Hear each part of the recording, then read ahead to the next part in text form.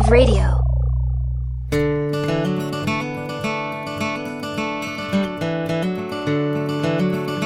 You are listening to Texas History Lessons, a slow walk through Texas history made in Texas by a Texan for everyone, everywhere.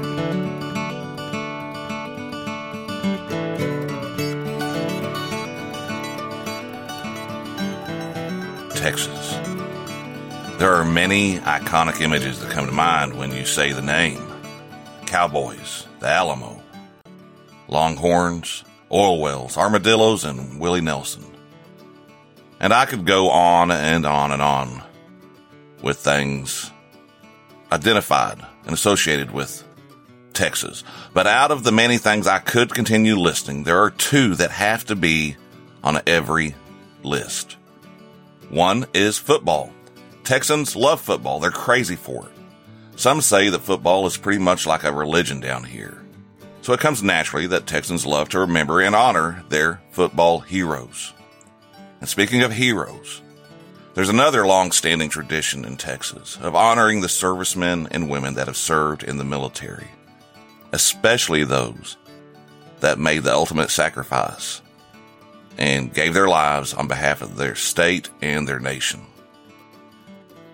Now, if you had been down in Austin on Wednesday afternoon, November 11th, back in 2009, and you happened to have been at the northwest corner of the University of Texas's football stadium, Darrell K. Royal Texas Memorial Stadium, you could have witnessed a ceremony that was being held there at the Frank Dennis Veterans Memorial Plaza, which is on the northwest corner of the stadium. Larry Gatlin of Gatlin Brothers music fame was there to sing, and there were active military present when a statue of a World War I soldier was unveiled. Now, this statue is known by the term of the Doughboy statue, using the name the United States infantrymen of the Great War, World War I, were called. It was created by Texas Hill Country artist Paul Tadlock, who's said to be one of America's leading sculptors of American figures, nature, and the outdoors. His works have been installed in many public displays like this one, as well as in museums and galleries. Now, this statue stands in honor of all the people who have served in the United States military. But the fact that it is a doughboy is especially significant, given the fact that one of the first Americans, one of the very first Texans, and the first United States officer from Texas to die in the Great War was not only an esteemed graduate of the University of Texas, but also one of the most respected players in the history of the University of Texas Longhorn football team.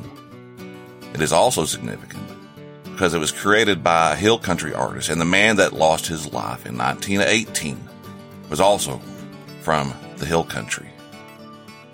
This is the story of Louis, or sometimes called Louis, Jordan. It's also the story of Texas and the Great War from 1914 to 1918. It's the story of the foundations of Texas football. And it's a story of patriotism and teamwork, of loss and sacrifice. It's about leadership and the cost of war.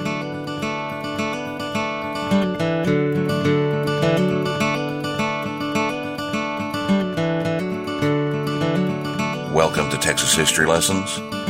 I'm Michael, and when I first started looking into this bit of history, I thought it'd be about 15-20 minutes long, and that would be it.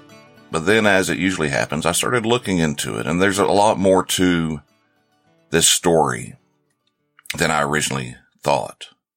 So instead of just a short, quick episode, this is going to be a two-parter. And today we're going to start with the early life of Louis Jordan.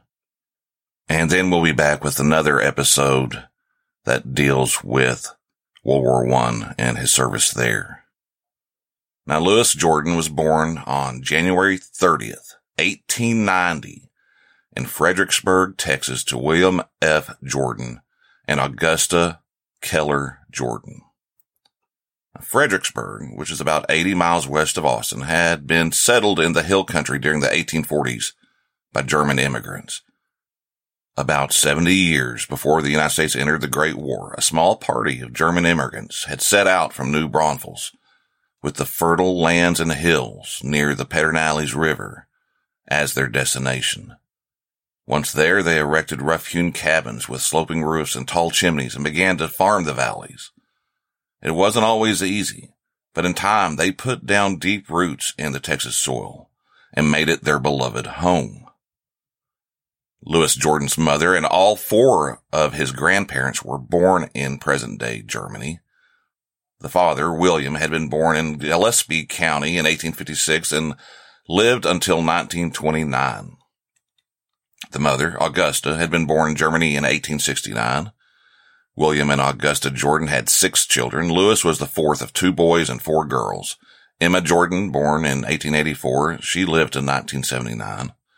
Harry H. Jordan was born in 1885, and he lived a nice long life to 1977. Anna Jordan Kaufman lived from 1888 to 1968. And then came Louis Jordan in 1890, and after Louis was Betty Jordan Neffendorf, who lived from 1894 all the way up to 1985. And there was the baby of the family, Elsie Jordan Hinkey, who lived from 1898 to 1976.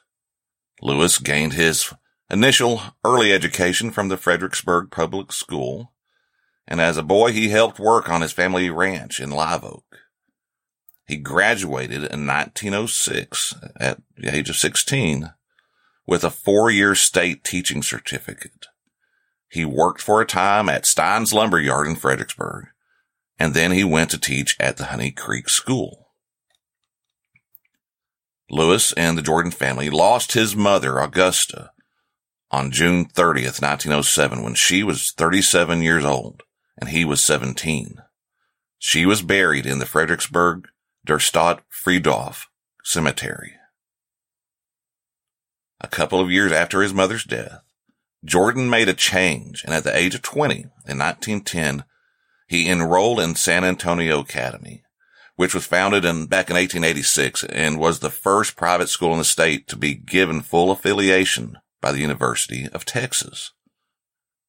Jordan apparently gained his first introduction to football while at the academy, and he also did well in his studies, and he graduated in a year with a scholarship to the University of Texas, Austin.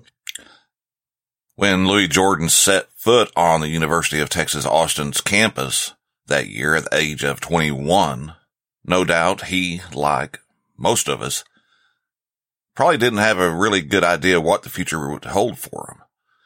He decided to major in electrical engineering, and as a scholar athlete would earn a place on the honor roll for the subject in each of his 4 years at the university. And he also stood out because of his size. He was recruited to play on the football team despite having little experience. And the big freshman gained a spot on the football team and eventually became its captain by the time he was a senior. His size, speed, leadership ability, and quick thinking made him a valuable member of the team. And he also seemed to be a likable person. People remembered Louis Jordan. Compared to today's linemen, the blonde-haired, blue-eyed guard would not stack up very well. But in the early 1900s, he was a sizable force, standing at the height of 6'1" and weighing 205 pounds. Doesn't sound that big for people in Texas these days. But this was big for that time, and he was usually the second biggest, if not the biggest player on the team. His draft registration card describes him as tall and stout. Even into the 1960s, he might have still been able to play when you consider that Warren Grimmel started for the University of Texas at guard in 1967 and was 6'1", 216 pounds. It's also important to note that football was very different back then. It was still developing into the sport that we know today. And at the time, the sport was still run and managed by the students. It was such a rough, violent sport that back in 1905, just a few years before Jordan went to University of Texas, after at least 19 players across the United States died playing. And I'll repeat that. In 1905, 19 players died playing football. And this caused such a commotion that President Theodore Roosevelt threatened to cancel the sport until better rules for safety could be implemented. Now, he didn't have the authority apparently to do that, but it brought attention. And so people started getting more concerned and trying to make the sport safer. A long ways from what it is today, but they were beginning to do what they could. See, American football had developed from rugby and soccer in the 19th century, and over time became a marquee sport. Walter Camp, the father of American football, was instrumental in the 1880s in laying the foundational rules for modern football. And Camp personally selected an All-American team every year from 1889 through 1924. It was a great honor to be recognized as a Walter Camp All-American. It's also important to note that while the Longhorn players were great athletes, we also need to remember that there were a lot of other great athletes that might have made an impact on the team, but couldn't because they weren't white. It would be many years before the team was integrated. Jordan lettered his freshman year at UT. His teammates were from all over the state. Frost Woodhull, who was said to be the fastest end in the South, and a fellow graduate of San Antonio Academy, was on the team. There were players from Midlothian, Austin, Blanco, Orange, Floresville, Brownwood, Temple, Houston, Dallas, and Bonham. And Marshall Ramsdell of Austin was the team captain that year. So, with a new guard from Fredericksburg on the team and a new coach, the UT Longhorns took to the field. Now, the record for the past few years had been decent, but not great. They'd posted a 5-4 record in 1908, a 4-3-1 record in 1909, and a 6-2 record in 1910. 25-year-old Dave Allardyce, a former All-American from Michigan, became the head coach of the football team after the previous coach, who was friends with Allardyce, died a tragic death from an accident a few days before beginning of the season. Apparently, the previous coach had sleptwalked out of his second-floor apartment and then died later from injuries. During the season, Allardyce coached the Longhorns to an upset victory of 6-0 against the Aggies. Some look to this bitter game as one of the events that led to a really bitter inter-school rivalry over the next few decades. Home games were played at Clark Field on the UT campus, and in the opening game against Southwestern, University of Texas won with a score of 11-2. They next went on to beat Baylor 11-0. They won against Arkansas 12-0. Sewanee beat UT in a tough game with a final score of 5-6. Next, UT faced rivals Texas A&M in a game in Houston that ended with a 6-0 win. They then dominated Auburn, winning 18-5. They close out the season with a 3-6 loss, playing in Dallas against their nemesis, Oklahoma, in the Red River Shootout. After the 1911 season came to an end, the team selected Frost Woodhull to be the team captain for the 1912 season. And in 1912, the team rebounded from the bitter loss to Oklahoma to start the season with a 30-10 victory over TCU. Next, they faced a tough game against Austin College, winning only 3-0. The Longhorns had a chance at redemption against Oklahoma and Dallas on October 19th, but the Sooners handed them their only loss of the year again in a 6-21 game. Following that loss, Jordan and his teammates began to pick up steam. They defeated the Haskell Indians Institute 14-7. They followed that up with a win against Baylor with a score of 19-7. When they next faced off against Ole Miss in a game played in Houston, the Longhorns exploded to win 53-14. The season ended with a 28-3 win over Southwestern and a 48-0 destruction of Kansas. That gave the Longhorns a 7-win, 1-loss season. Things were starting to turn around. The November 13th, 1912 against A&M in Houston was the hardest fought gridiron battle ever staged in Texas, some papers claimed. A&M fielded larger players, about 15 pounds to the man, bigger, but UT won 6-0. It was the heaviest team ever fielded by either A&M or Texas. Now going into that game, with Sewanee having defeated Texas, A&M, who were undefeated this season, were pretty confident of a victory. Feelings were so bad after the University of Texas win against A&M that they stopped playing each other until A&M coach Morin stopped coaching after the 1914 season. Marshall Ramsdell captained the team that consisted of Jordan, Nelson Pruitt, who played quarterback, Arnold Kirkpatrick, Frost Woodhull, Johnny James, Bill Burge, Demps Bland, and Leonard Barrell, the Harrell brothers, and Earl Sellers. A&M broke the leg of one of the Harrell brothers on the very first play of the game.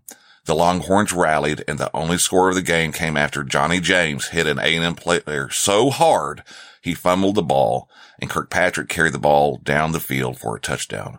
Most of the UT players played the entire game on offense and defense. Only 13 Longhorns saw the field that day. The Longhorns started the 1913 season with a 14-7 win over Polytechnic College. It's not known as that now. Today we know of it as Texas Wesleyan University. They did better against Austin College this season with a 27-6 win, which they followed up with a 77-0 annihilation of Baylor. Next, they got revenge against Sewanee with a 13-7 win in a game played up in Dallas. Southwestern lost again to the Longhorns with a score of 52-0. In 1913, they played the Red River Shootout again against Oklahoma, and this time they won 14-6. Kansas State suffered a bad loss against UT when the Longhorns scored 46 unanswered points. Then, in the last game of the year, the Longhorns faced off on Clark Field in Austin against Notre Dame. The Fighting Irish, led by Captain Newt Rockne, prevailed with a final score of 7-30. That gave the Longhorns a respectable 7-1 record, with the one loss being handed to them by the dominating Notre Dame squad. 1913 was especially significant because that was the year that the new UT athletic director, Leo Theo Belmont, shifted control of the football team from student organizations to the university and introduced the plan that would lead to the formation of the Southwest Conference in 1914. The 1913 season had been one of the toughest schedules the Longhorns had ever faced in its history. After the 1913 season, 17 members of the Longhorn football team elected Jordan to the post of team captain. Hopes were high for the next season.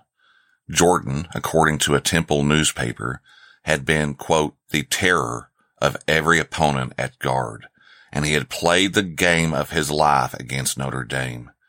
Big Louis Jordan, at 205 pounds, was the largest man on the team.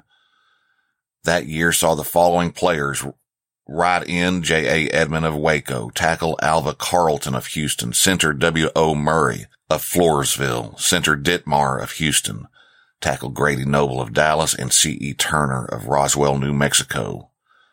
L.C. Barrell of Houston was the quarterback for the team, and W.C. Brown of Austin played halfback and was the team captain that year. Fullback Clyde Littlefield of Arkansas played and started getting notice as being a great player, and he would be tied as a coach for a very long time in the future for the University of Texas. Emmy Daniels was fullback from San Antonio. Paul Simmons of San Antonio played halfback as well. J.H. Goodman played guard for Austin. And J.C. Bass played tackle, and he was from San Antonio. And E.R. Berry of Austin also played tackle. Now, after that season, the Longhorns lost 5 players. Brown, Daniels, Niblo, Leftwich, and Murray were moving on. Still, the freshmen that year had played very well, and with Lewis Jordan captaining the team, everybody had really high hopes for the next season. With Jordan, Burge, Goodman, Barrel, and Littlefield returning, the team had what some called a formidable array of football talent. Taking away the Notre Dame game, Texas had scored 242 points to the opponent's collective 28. You add in the Notre Dame game, and the total is 249 to 53. People were eager to face another northern school because the idea was that the northern schools just had better reputations and were considered to be better at the game. UT wanted to show everybody that that wasn't true. Coach Dave Allardyce agreed to return for 2 more seasons, and in 3 years, he had led the team to 19 wins and 4 losses, 2 being to Oklahoma, 1 to Sewanee, and 1 to the legendary Notre Dame. And for the 1913 season, the Longhorns had paid back Oklahoma and Sewanee with defeats. After losing only 1 game in 1913 to Notre Dame, during his senior year in 1914, Jordan would again play right guard and play on defense, and serving as captain of the team, he and Coach Allardyce led the Longhorns to an undefeated season of 8 wins and 0 losses. The team outscored all combined opponents 358 to 21. That's an average of 44 3/4 points per game compared to an average of 2.6 by their opponents. So, 1914, Lewis Jordan was going to be playing his final season with the Longhorns. He had been selected as captain of the team, and Coach Allardyce was in his 4th year of coaching the team. It was the Longhorns' turn to dominate. They beat San Antonio's Trinity University with a score of 30 to 0. Baylor again got destroyed with a score of 57 to 0. They beat Rice 41 to 0. And in the Red River Shootout for 1914, University of Texas Longhorns beat Oklahoma 32 to 7. At the 1914 game versus Oklahoma, the Longhorns got off to a bad start, playing in Dallas before a crowd of 7,500 at Gaston Field, the Texas League baseball park, because horse racing had taken precedence that day at the state fairgrounds. Oklahoma football legend Montford Hap Johnson received the opening kickoff and ran it back for a 75 or 85-yard touchdown. Sources differ on the distance. It was a bad start to the game. It probably made some people pretty concerned. But Jordan stepped up, and the bad start inspired Jordan to inspire his team. He wasn't happy with the way the game was beginning, and he gathered his teammates around him. In later years, Clyde Littlefield, who was on the field that day playing halfback, he remembered that moment, and he said Jordan told us in no mincing words, with a few cuss words in German and some in English, nobody leaves this field until we beat the hell out of them. Littlefield, a Texas athletic star himself, went on to coach both football and track and field after college, and he remembered Jordan's leadership for the rest of his entire life. That was it for Oklahoma that day. They did not score again, and Texas won the game after scoring 32 straight points. Bill Little wrote that, yes, Jordan was a phenomenal athlete for his time, but, quote, what he brought to the game is the enduring quality that every coach searches for, and every player they seek, and every company worth a toot desires: leadership. In the next game, the Longhorns decimated Southwestern again with a 70-0 win. They next played Haskell again and won 23-7. After that win, the Houston Post wrote that Jordan had, quote, proved his right to the claim that he is one of the best guards Texas has ever produced. The big blonde captain of the Orange fighting throughout the game like a demon. The manager for Haskell said that Jordan and the Texas line was superior to that of Notre Dame. They had played Notre Dame as well. Facing off against Ole Miss, University of Texas put up 66 points to 7 and then finished the 1914 undefeated season with a 39-0 win over Wabash College. Excitement was high going into that final game. Despite murky weather, 4,300 fans from all over the state showed up to watch the undefeated Longhorns face Wabash. Rain during the week left the field very, very muddy. Despite the slippery, muddy mess of the field and the darkness of the day from heavy cloud cover, both teams did their best. The Longhorns' best was just a lot better. Observers said Wabash were the best team UT had faced on Clark Field that year. The Longhorns had experimented with the forward pass that season with great success, but the conditions made it difficult to use it in that game. The Longhorns used their superior size and speed to get their final victory of the year. Wabash could not break through Jordan's UT defensive line, and they only made 5 first downs in the game. 2 came from both lines crashing and Wabash pushing forward as a group. The other 3 were from end runs and short forward passes. The Austin Statesman declared that, quote, the Longhorns played as a machine. In the first quarter, Texas scored 20 points, then 7 in the second. They blocked to perfection, and everyone fulfilled their role on every play, and at halftime, Texas was ahead 27-0. Then they scored 6 in the third and 6 in the fourth for a 39-0 final. From the first quarter on, the players were covered with mud, and tacklers often slid off when they hit. Jordan, Littlefield, Nielsen, Edmond, and Walker had clean uniforms on when the second half began, but that did not stay the way it was for very long. For Jordan and 4 others, Barrel, Nielsen, Goodman, and Keck, it would be their final game. And it was the first undefeated season since 1900. The Austin Statesman praised Jordan, writing, Big Louis Jordan won his first letter 4 years ago when a freshman. Since that time, he has filled a position on the Longhorns line each year. He has always been a tower of strength as a forward. He plays with the tenacity of a bulldog, blocking, breaking through the opposing lineman, smashing the opponent's play, and frequently throws the runner for great losses. In the game yesterday, he was seen in nearly every play. Besides always playing an excellent game, he has the respect of everyone who knows him because of his clean work.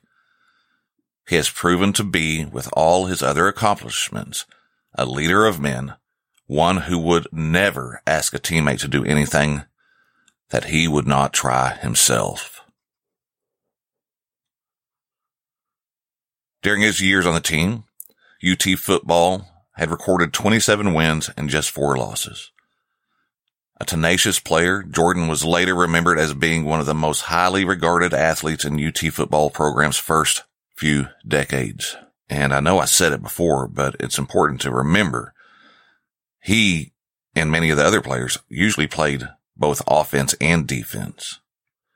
Now, each year that he was on the team and each year with Coach Allardyce, the team had improved. And for many of the players Allardyce worked with, including Jordan, football was still relatively new.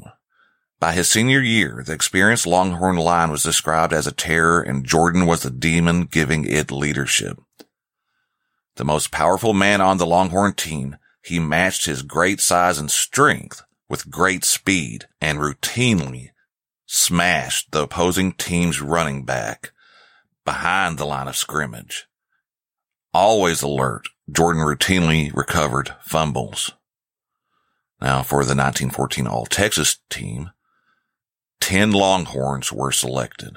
Right guard and captain Louis Jordan, of course, was on the first team, and he was joined by other Longhorns like right end Edmonds, right tackle Burge, center Ditmar, left guard Goodman, left tackle Berry, left end Turner, quarterback Barrel, halfback Clyde Littlefield, and the fullback Nielsen.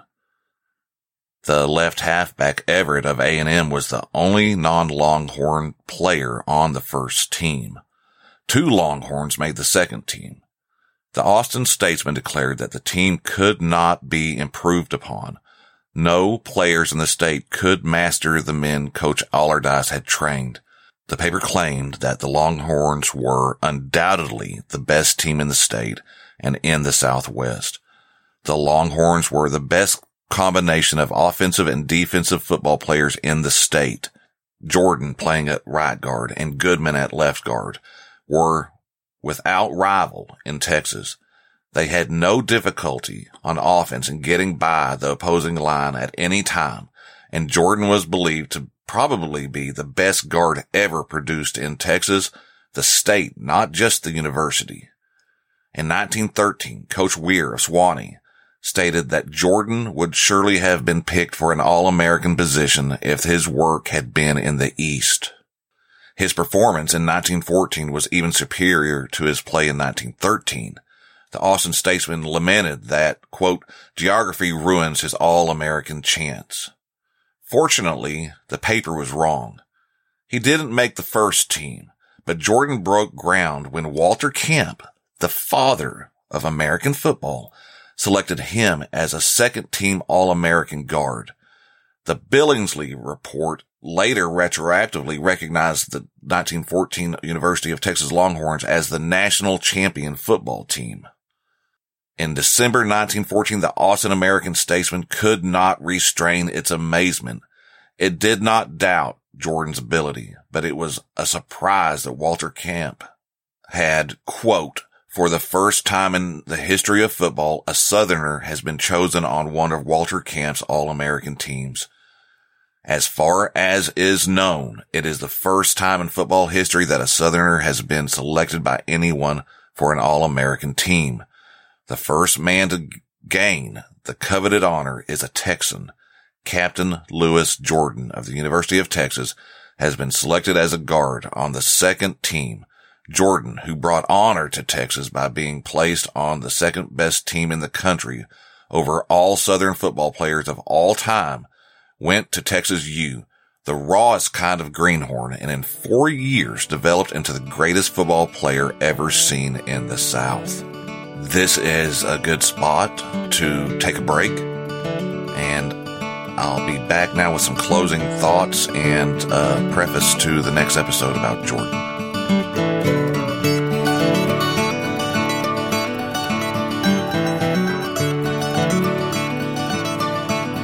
Jordan attended the University of Texas as a scholar athlete from 1911 to 1915. And he was the first and only person from the University of Texas to be named to the All-American football team by Walter Camp. He was also the first Southerner to be given this honor. Vanderbilt fullback John Manier had been named the first Walter Camp All-American in 1906, but as a third-team honoree compared to Jordan being honored with a place as a second-team All-American. Georgia Tech center Bum Day became the first Southern member of the Walter Camp All-American first team in 1918. Jordan might have had very little experience playing football when he entered University of Texas, but after being convinced to give it a try, he developed into, as Jonathan Wells wrote, an unstoppable force as an offensive guard, and was also a very strong lineman on defense. He'd been elected team captain in 1914 and led the team to an undefeated season.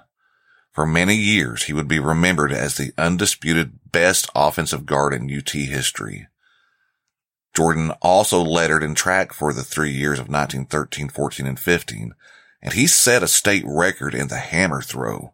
In the 16-pound hammer throw, Jordan set a record by throwing it 141 feet 2 inches, beating the old record of 135 feet 9 inches. Jordan's accomplishments on the football field made Jordan one of the most famous athletes that ever attended the University of Texas, Austin, by that point in its history and for some years to come.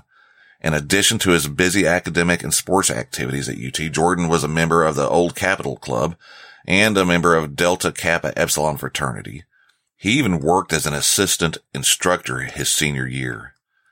He was quite a popular figure on campus, and he was known not only at University of Texas but across the state. Today, what would happen to a player like Louis Jordan? He, without a doubt, would have gone on immediately to the NFL and signed a very lucrative contract. But that's not what happened back in those days. Still, everyone that knew Louis Jordan would have agreed that he had a great future ahead of him when he graduated. And instead of going off to fame and fortune in professional football, Louis Jordan, he went to work. And then what happened next in Louis Jordan's story, well, that's going to be covered in the next episode. Thanks again for listening. The theme music is by the great Derek McClendon. Thanks to everybody that supports the show through Patreon or by clicking that link in the show notes to buy me a cup of coffee. This is appreciated. We'll be back very soon with part 2 of the Louis Jordan story. Football star goes to war.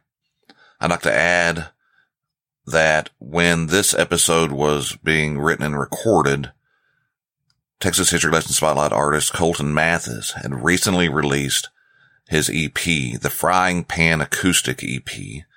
It's got 4 great songs to add to his catalog, in addition to the songs Fight and Always Mad that were previously released last year. So go do yourself a favor, check it out, give it a few hundred listens. It's great music. He's a great artist and he's got a lot of talent and he has a great future himself. So let's end this episode with one of his songs that he's already had out. This one's called Fight. And thanks again for listening. Take care of yourself. Take care of each other. Be kind. Adios.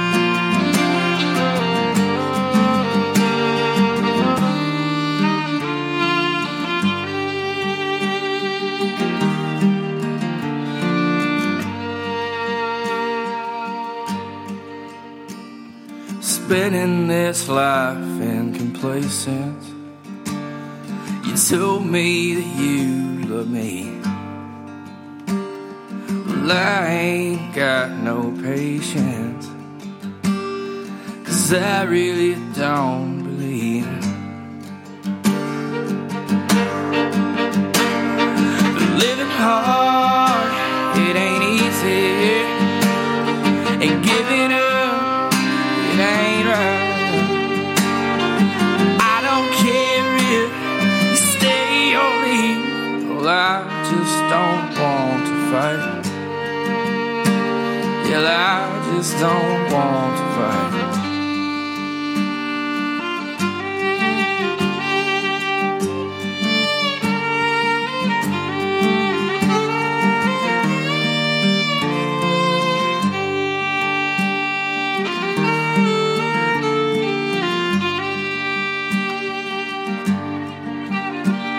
I'm still in this life of complacence.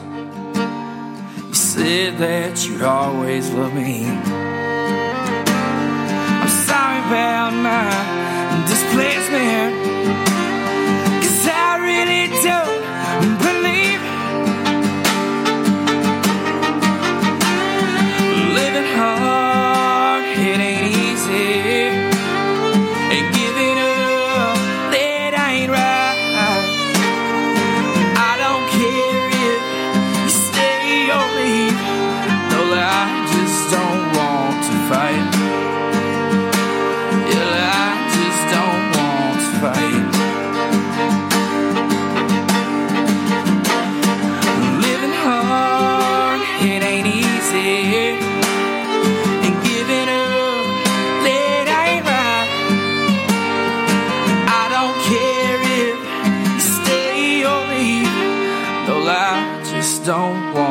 fight.